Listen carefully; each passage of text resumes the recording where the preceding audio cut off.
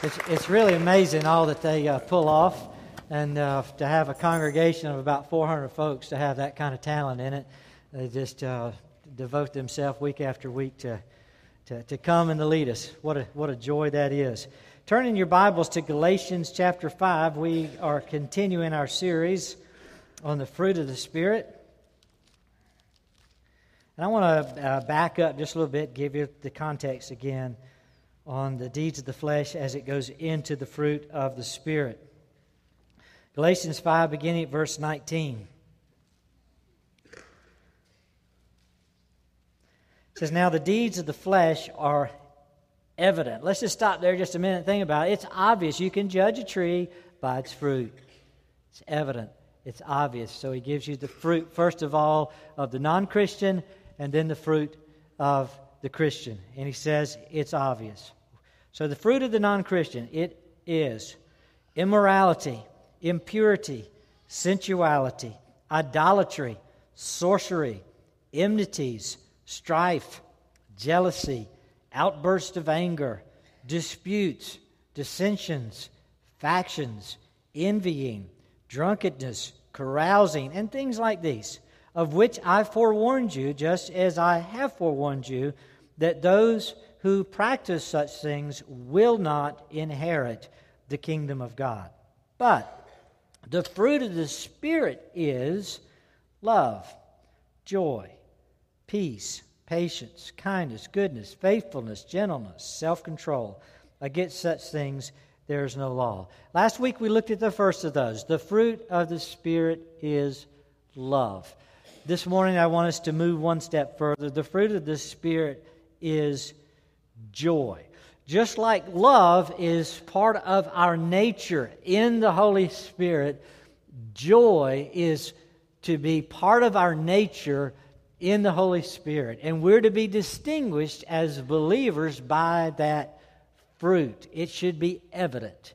It should be obvious to us that we're believers because of the joy of the Lord that is in us.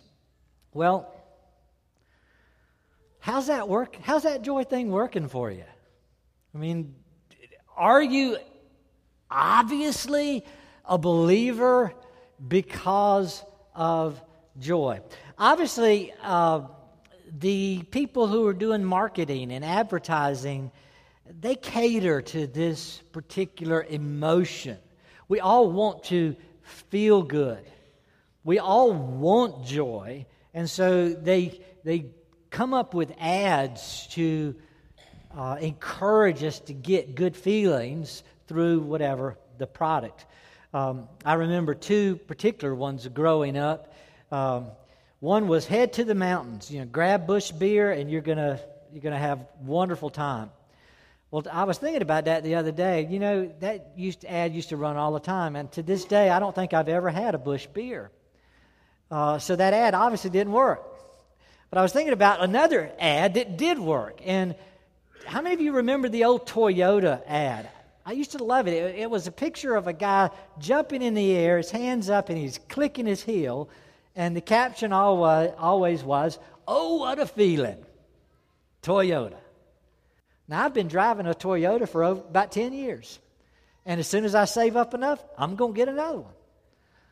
It's a feeling. I like it. I like the way I feel when I'm driving that vehicle. So that one worked on me. And it's obviously still working. How are you feeling?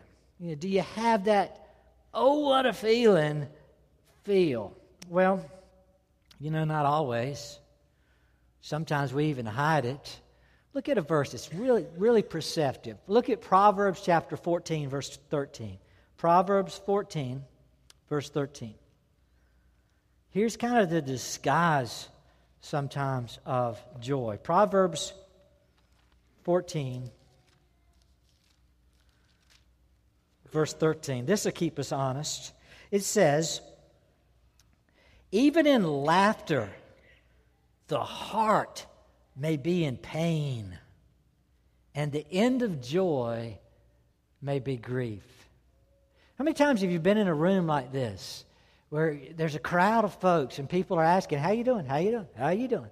And you're saying, I'm good, I'm good, I'm good, I'm good. But on the inside, you're really in pain. And you just wish the day could be over because there's so much grief. I've been there. I know what that's like. It's miserable. And there's times when we are there, when we say, yeah, I'm doing good, but truth be told, we're not doing good. We're in pain. We're hurting. And we don't want to share that hurt at times with the crowd, but it's nevertheless there. How do we get beyond that to something more substantive and significant?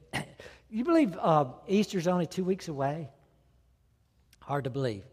One of the things that happens every Easter is people want to give me one of those chocolate bunnies. Do you get those sometimes? I have absolutely no idea what that does, what means, or how that relates to the resurrection of Christ. But anyway, I like chocolate. But if you were to offer me a chocolate bunny or fudge, I'm going to pick fudge every time. And the reason is because sometimes those chocolate bunnies lie. You don't know till you pick them up. Sometimes the chocolate bunny's hollow. It's just chocolate on the outside. And you got this big chasm. You think you're getting a big hunk of chocolate? No. It's just a shell of chocolate. Fudge has never lied to me. It's always solid and substantive and packed with sugar and sweetness and delight, and so I'm going to pick that every time because I want the good feeling. I don't want just the feeling on the outside and then find emptiness inside or something that's hollow. I want it to be through and through. And I want our joy to be like that. I want it to be substantive, significant, through and through joy, not just a hollow shell of a joy. The fruit of the Spirit is joy. Do we have that joy that really lasts, that's really significant, that's really substantive? I think it'd be an interesting study to think about the fruit of the Spirit as it relates to the Galatians, and maybe even why the fruit of the Spirit in Galatians 5:22 comes in the order it does. You remember the first audience, the Galatians? They were a church that was guilty of embracing another gospel. They were this church that gravitated towards salvation by works, gravitated towards salvation by them doing something, them making decisions and them making prayers, and they were going to Bible studies and they were doing things to sanctify themselves, to earn their salvation. Well, that kind of lifestyle, if you're in that kind of church, everybody's trying to do something to be better, it leads to lots of grumbling and complaining because people are keeping me from doing what I want to do to get better, or people aren't doing it with me. And it must have been like a knife to the chest to hear the fruit of the Spirit is not grumbling and complaining. It's not strife. It's not enmity. It's not getting angry because people aren't doing it your way. It's love. And it's joy. And there's not this bitterness and this anger. And it should be obvious. So just as the first audience really had to struggle with their facade of joy, and really think about, deep down, are you full of joy? We need to, I think, evaluate and think about that for ourselves as well. The fruit of the Spirit is what we need. We need the love of Christ. We need that transformation of nature. And we need that transformation of nature in joy as well. How would you define joy? Let's think about a definition. I don't find in Scripture just a specific verse that gives me joy defined. As I read all of the verses that seem to have joy packed in there, I come to the conclusion that this joy of the Spirit is a personal and eternal satisfaction and delight in the personal presence and activity of God. You're just thoroughly, eternally satisfied, delighted in being in the presence of Christ or having the filling of the Spirit, and then seeing the Spirit at work. So you're seeing the activity of God, you're experiencing the presence of God. And it's that experience, it's that relationship that's thoroughly satisfying, enriching, delighting you. That is the fruit of the Spirit. Look at Romans 14, verse 17. Here's a passage that kind of gets us there. Romans 14, verse 17. A big chapter on trying to solve church tension, people thinking, looking for certain things for life. Let me just read one verse. Romans 14, verse 17 says, well, let me back up just part of verse 16. Therefore, do not let what is for you a good thing be spoken of as evil. You see, there were people saying, the food you're eating is evil. The drink that you're drinking is evil. And Paul is saying, don't let people do that. If God's called it good, it's good.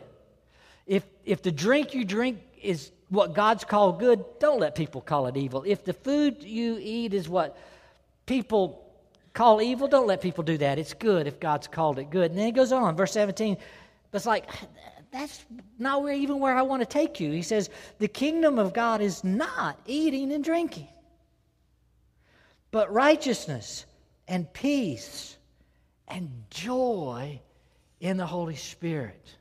It's like, why do you spend your time arguing whether salad is better than steak, or steak is better than salad, or wine is better than water, or water is better than wine? He says, don't let people do that to you.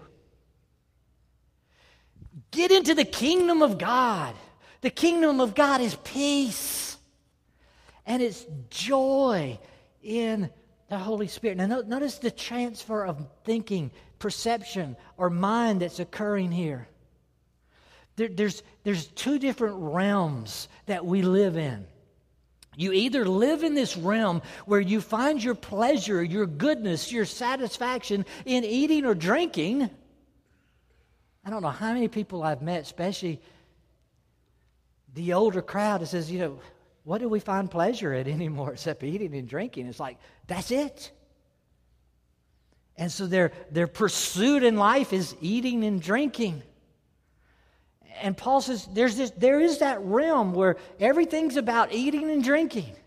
He says, but there's another kingdom. There's another realm. And it's about righteousness. And it's about peace. And it's about joy in the Holy Spirit. And if you want to experience that, you have to be in that kingdom. The kingdom of Christ. Have the righteousness of Christ. Have the peace that surpasses understanding given to us by Christ. Have the joy of the Holy Spirit. So, in other words, in order to have this joy, there's got to be a transfer from kingdom of darkness to a kingdom of light, from a kingdom of sin to a kingdom of righteousness, from a kingdom of dispute and enmity and strife and anger to a kingdom of peace and love and joy. Do you see the two different kingdoms that's being described here? Which is why Paul in the book of Romans is saying, don't be conformed to this world, this kingdom, but be you transformed by the renewing of your mind, into the kingdom of Christ. We must begin to think and live in the kingdom of Christ because we can. We've been born into it. And in there we can have a whole different life. Let me just demonstrate the kingdom thing with Jesus. Look at John chapter 18. This is Jesus before Pilate. And he's about to be crucified, and he makes reference to this kingdom. John 18, verse 35, Pilate answered and said, I'm not a Jew, am I? Your own nation and the chief priests delivered you to me. What have you done? Yeah, what's going on there? Who delivered Jesus over to Pilate? The Jews. And Pilate understands that. He says, there's no reason why we should crucify this man. It's a Jewish thing. The Jews are mad at him for some reason of the law, and I don't really get that. I'm not a Jew. But they've delivered him over. And Pilate is asking Jesus at this point, what's going on? I'm not a Jew. I don't get this. Are you the king of the Jews? I mean, what's going on? And Jesus' response to him, verse 36, Jesus answered, my kingdom is not of this world. If my kingdom were of this world, my servants would be fighting, so that I would not be handed over to the Jews. But as it is, my kingdom is not of this realm. Jesus is showing us there's two realms. The Jews aren't even in Jesus' realm unless they're saved Jews. He says, these Jews who have handed me over, they're the world. They're conformed to this world. They're these people who have outbursts of anger. See, the fruit of the Spirit is obvious. Deeds of the flesh are obvious. They have outbursts of anger. They have factions. They have disputes. They have problems with me. That's happening. And while that's happening, he says, I'm living in a different kingdom. I'm in a whole different realm.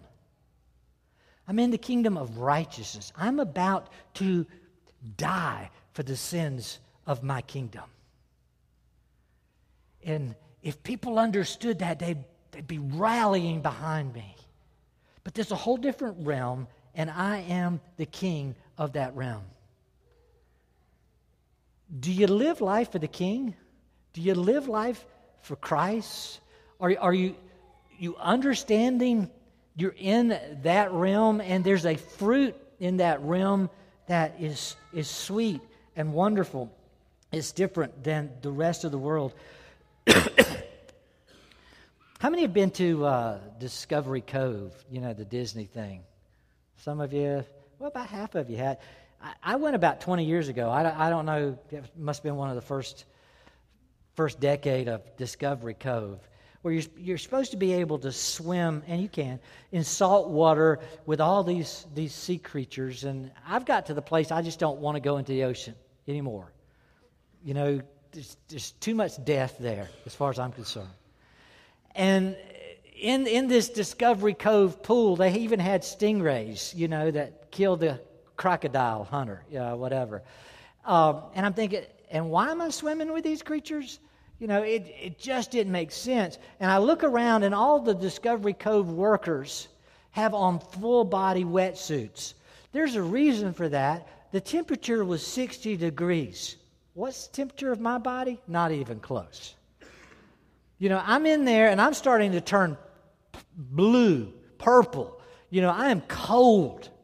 And I hear there's another pool beside this pool, fresh water, with the temperature heated up to about 75 degrees. I couldn't wait to get out of the saltwater pool into the freshwater lazy river of sun and warmth. It was night and day different. Did I tell you how cold the other one was? It was cold, called miserable. So I felt like I'm going from misery to sheer delight. So much better. Kingdom of God's that way. Living in the world is miserable. Being transferred into the kingdom of Christ is a delight.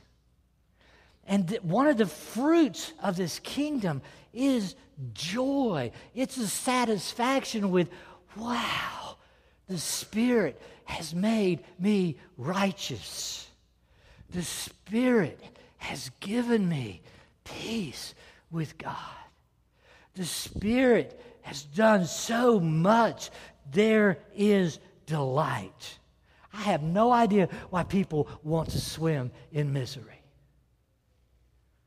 when there could be such joy and delight. And sometimes as Christians, we forget that. And we get drawn back into the world, into this realm that is full of deceit and bitterness and anger and factions, and we get consumed by eating and drinking and missing peace and joy in the Holy Spirit. Look at 1 Peter chapter 2. The Bible's constantly reminding us, because we have this tendency, a hard time to get out of our old kingdom. I'm teaching on 1 Peter this morning. The book of Peter just blows me away. So many of the exciting things that are here. Here's one of them. 1 Peter 2, verse 9 and 10 says, "You're a chosen race, a royal priesthood, a holy nation, a people for God's own possession, so that you may proclaim the excellencies of Him who's called you out of darkness into marvelous light. You were once not a people, but now you're the people of God. You had not received mercy. Now you have received mercy." He says, think about this. It's not just being transferred from darkness to light. It's being transferred from miserable darkness to marvelous light. From being a nobody to being somebody. To being lost in your sins, from being lost in your sins to being forgiven. And having mercy from God. He says, is that not sheer, overwhelming joy? But we forget, don't we? The fruit of the Spirit is that taking us into this delightful place called the kingdom of God. And I hope you get that switch from miserableness to wonder and delight. Sharing with the crowd at dawn on Wednesday mornings. This last week I was talking about how to give your testimony and sharing with Paul's testimony in Acts 26. Let me show you just one verse, Acts 26, verse 18, because I was talking about everybody's testimony that is in Christ. It's a miraculous testimony. I don't ever again want to hear anybody from this church saying, "Oh, my testimony's not very dynamic."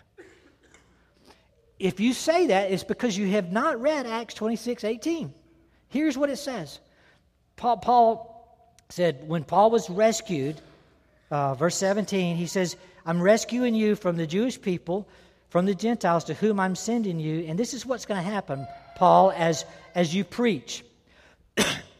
As you preach, you're going to open the eyes so that they may be turned from darkness to light, from the dominion of Satan to God, that they may receive forgiveness of sins, an inheritance among those who have been sanctified by faith in me. That's our life. If you have been saved, period, your eyes have been opened. You've been taken from the kingdom of darkness to the kingdom of light. You've been brought out from under the dominion of Satan and his rule, the God of this age, into the realm of Christ, under his authority, led by his word, led by his Spirit. You've been brought in to marvelous light, into a place of wonderful peace, into a place of inheritance. You're not going to get hell. You're going to get heaven and great riches beyond imagination. That's what happens the moment you get saved. Is that not miraculous? Is that not dynamic? Is that not wonderful? Yes. He said, when you get that, there's excitement. There's happiness. There's joy in the Lord. So evaluate. If you're not happy in Jesus, you got issues. You're either not transferred from the kingdom of darkness to the kingdom of light. You need to be born again by the Spirit. Or you're being conformed to this world and suffocating by its misery. And you need to be transformed by the renewing of your mind back into the kingdom of wonderful, marvelous light. Well, understanding that, then we have a duty. Let me share the duty real quick. Look at Philippians 4. Understanding those things, we are commanded to rejoice. If you've been transferred into the kingdom of Christ at the cost of Christ's own blood, then you and I have an obligation to rejoice. Something so wonderful has happened to us and for us, without us, that we must rejoice. Philippians 4, verse 4. Just share a few of the commands. Philippians 4, verse 4 says, rejoice. It's imperative. Rejoice in the Lord always. Do I need to say it again? He says, again I say, rejoice. Both times, it's imperative. It's a command. You're obligated. You don't get off the hook. You must rejoice, because if you don't rejoice, you don't get it. You really don't get it. Another command, look at Psalm 100, verse 2. Psalm 100, verse 2. Serve the Lord. I didn't read verse 1. Shout joyfully to the Lord. That's a command. All the earth. Verse 2. Serve the Lord. How? With gladness. Come before Him with joyful singing. That's a command. Not just to sing, but as Brett said earlier, let me see it on your face. Smile while you do it. Sing joyfully. You're commanded to be excited about the fact that you have been saved out of darkness and sin and brought into marvelous light at the cost of Christ's own blood. Surely you're thankful. Surely you're grateful.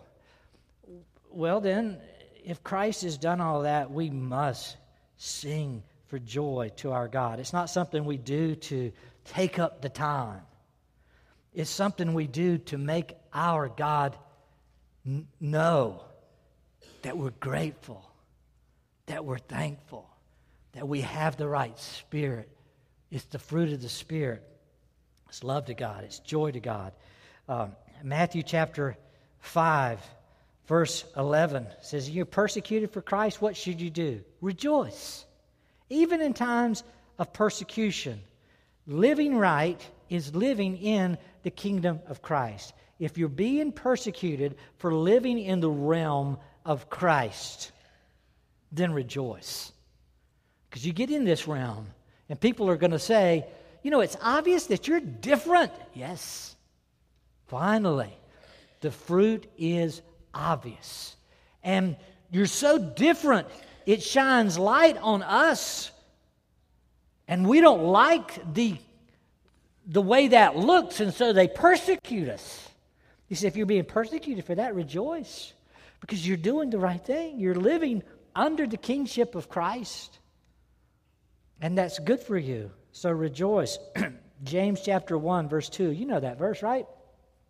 Consider it all joy, my brethren, when you go through what?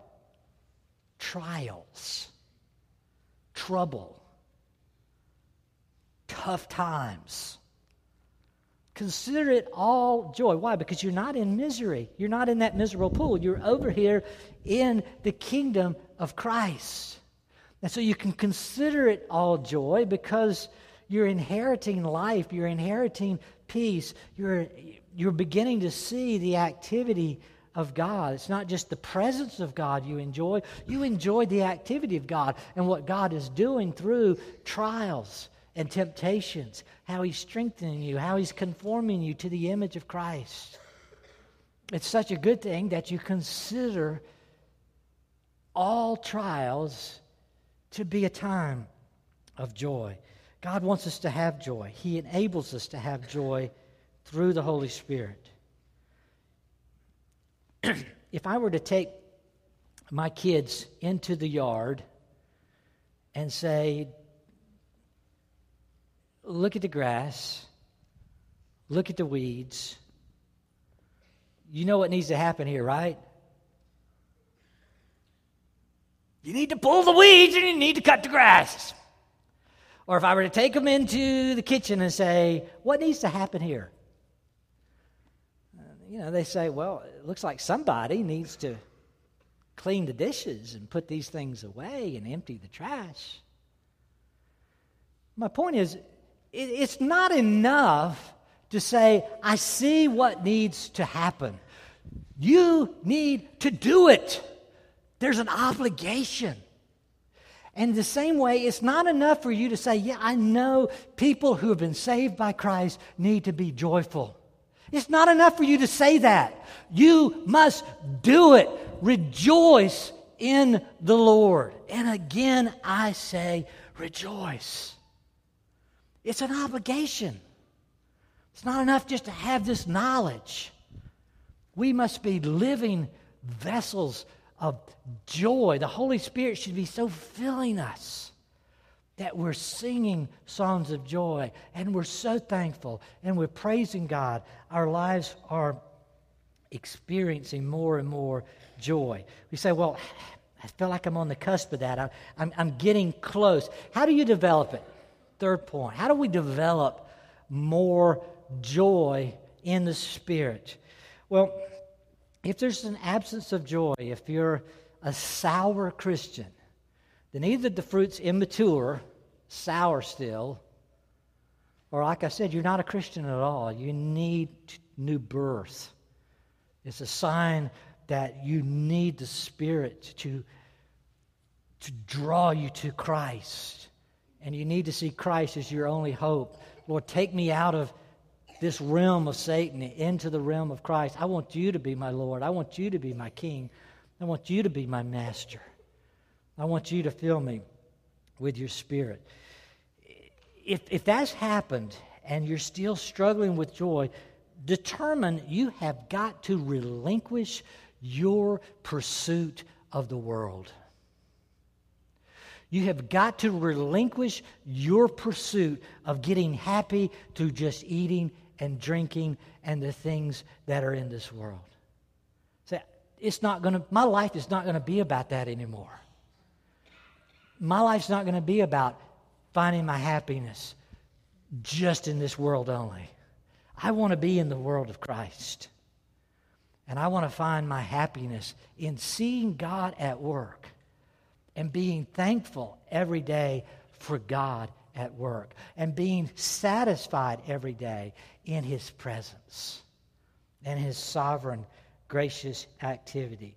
If you're being robbed of joy, you're missing the work of God in the midst of what's going on. Let me give you two examples in Scripture of people who got it and did it right. Look at Acts 13, 44 and following. Acts 13. Two flesh and blood examples. Here's Paul and Barnabas.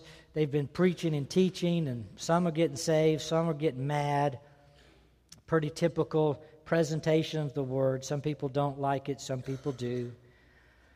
Verse 44, the next Sabbath, Acts 13, 44, the next Sabbath, nearly the whole city assembled to hear the word of the Lord. But when the Jews saw the crowds, they were filled with jealousy. They began contradicting the things spoken by Paul and were blaspheming. Remember the deeds of the flesh? Disputes, factions. You see these Jews, their outburst of envy, jealousy. You begin to, it's obvious. Who's the Christian, who's the non-Christian here? These Jewish supposedly call themselves Christians in our day. They're not. fruit of the Spirit's obvious. So they began to contradict and respond. Verse 46, Paul and Barnabas spoke out boldly and said, "It was necessary that the word of God be spoken to you first, since you repudiated and judge yourself unworthy of eternal life. Behold, we're turning to the Gentiles." And the Gentiles go, whoop, whoop, "For so the Lord has commanded us. I have placed you as a light for the Gentiles, that you may bring salvation to the end of the earth." When the Gentiles heard it, here it is, they began rejoicing, that's the whoop whoop, and glorifying the word of the Lord. And as many as had been appointed to eternal life believed. Circle that. Boy, people miss that today. How do you get saved? As many as had been appointed to eternal life believed. It's through faith. And the word of the Lord was being spread through the whole region, but the Jews incited the devout women of prominence and the leading men of the city and instigated a persecution against Paul and Barnabas and drove them out of their district. But they shook off the dust of their feet in protest against them and went on to Iconium. And the disciples, catch this, were continually filled with joy and with the Holy Spirit. So here you have a persecution that is so severe, you're having to leave home. You're being run out of town. People are not just mad, they are furious. They're really mad. And they're not just angry, they're throwing things at you. Oh, you're going to throw things at me? Oh, I'm going to dust my feet off and I'm out of here. It's that kind of circumstance. But in the middle of that kind of anger and uncomfortableness on the outer shell of man, inside it says the people of God, not just in a little way, but were continually filled with joy. Why? Because they were filled with the Spirit, and the fruit of the Spirit is joy. Because they understood they were in the realm of Christ. Christ was their master. They were in a different kingdom. They were looking back on that churchy, worldly kingdom and saying, we're not in that anymore. And it's so obvious we're not in that anymore. So obvious they're mad at us for having a better life, for having forgiveness of sins, for being out from under the dominion of Satan. We have freedom to turn from sin and to turn to righteousness, and they're mad at us for that. But it doesn't take away the fact that we've got it. And the fact that we've got it, is so exciting. And it fills us with joy. Relational for you and me. How does that work? When you're being persecuted, when you're going through pain, when you're being pushed out of your job and home because you live for Christ, rejoice. Continually, I say, rejoice. Because this kingdom is not all there is. There's so much more in Christ. One more example. Look at 2 Corinthians chapter 8. 2 Corinthians 8. Here's this group of folks called the Macedonians. And they don't have much going on as far as the world's concerned, but they got a lot going on as far as the kingdom of Christ is concerned. 2 Corinthians 8, let me read the first couple of verses. It says, "Now, brethren, we wish to make known to you the grace of God, which has been given in the churches of Macedonia." So as a result of grace being poured out in Macedonia, notice what happens. Verse 2, "That in great ordeal of affliction." How would you like to describe your life that way? My life is a great ordeal of affliction. That's the way the Macedonians had to describe their life. In a great ordeal of affliction, their abundance of joy and their deep poverty. So physically, they're poor.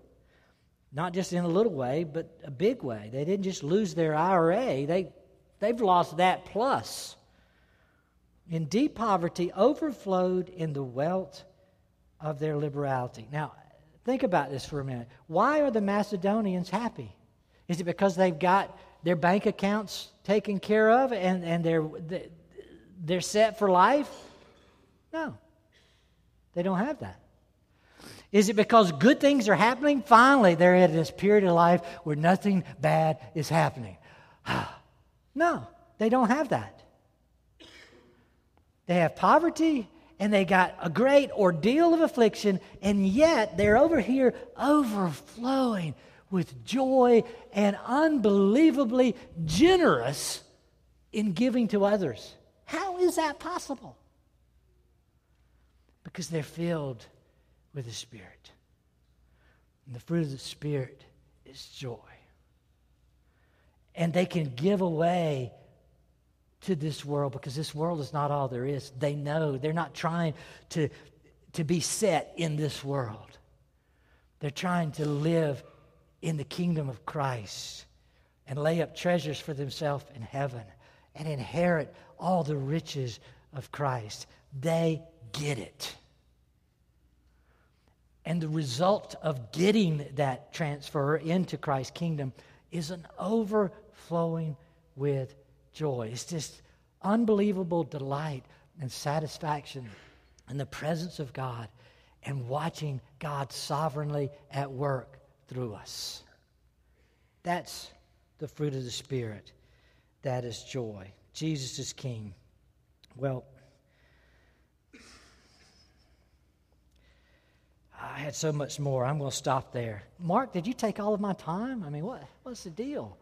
Yeah. You look good doing it, though, I just say. I've said it several times. You know what you need to do. I don't want you just to walk out and say, good message.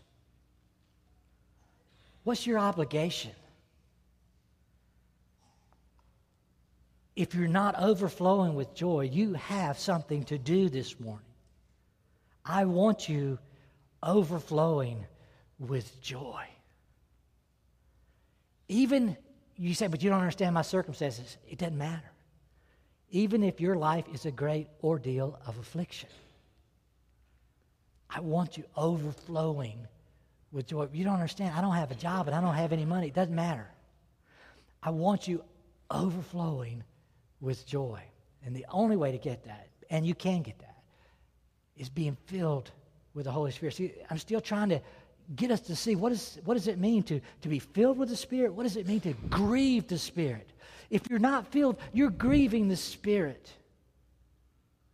If you're caught up in this world and you're sinning, you're losing the filling of the Spirit that makes you one who overflows with joy. Let's pray about that, then I'll move on. Let's pray.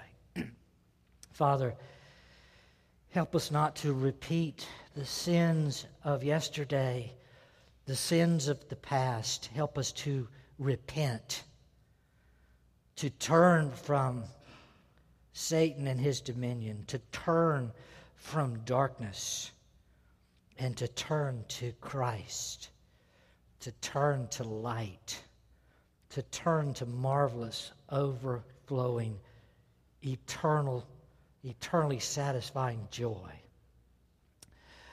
Father, do work in us. May your Spirit convict and change us. Forgive us when we've been seen as those who have the deeds of the flesh. We turn, Lord, now. We ask your forgiveness, and we ask for righteousness that can only be granted in Christ. And we ask this in Jesus' name. Amen.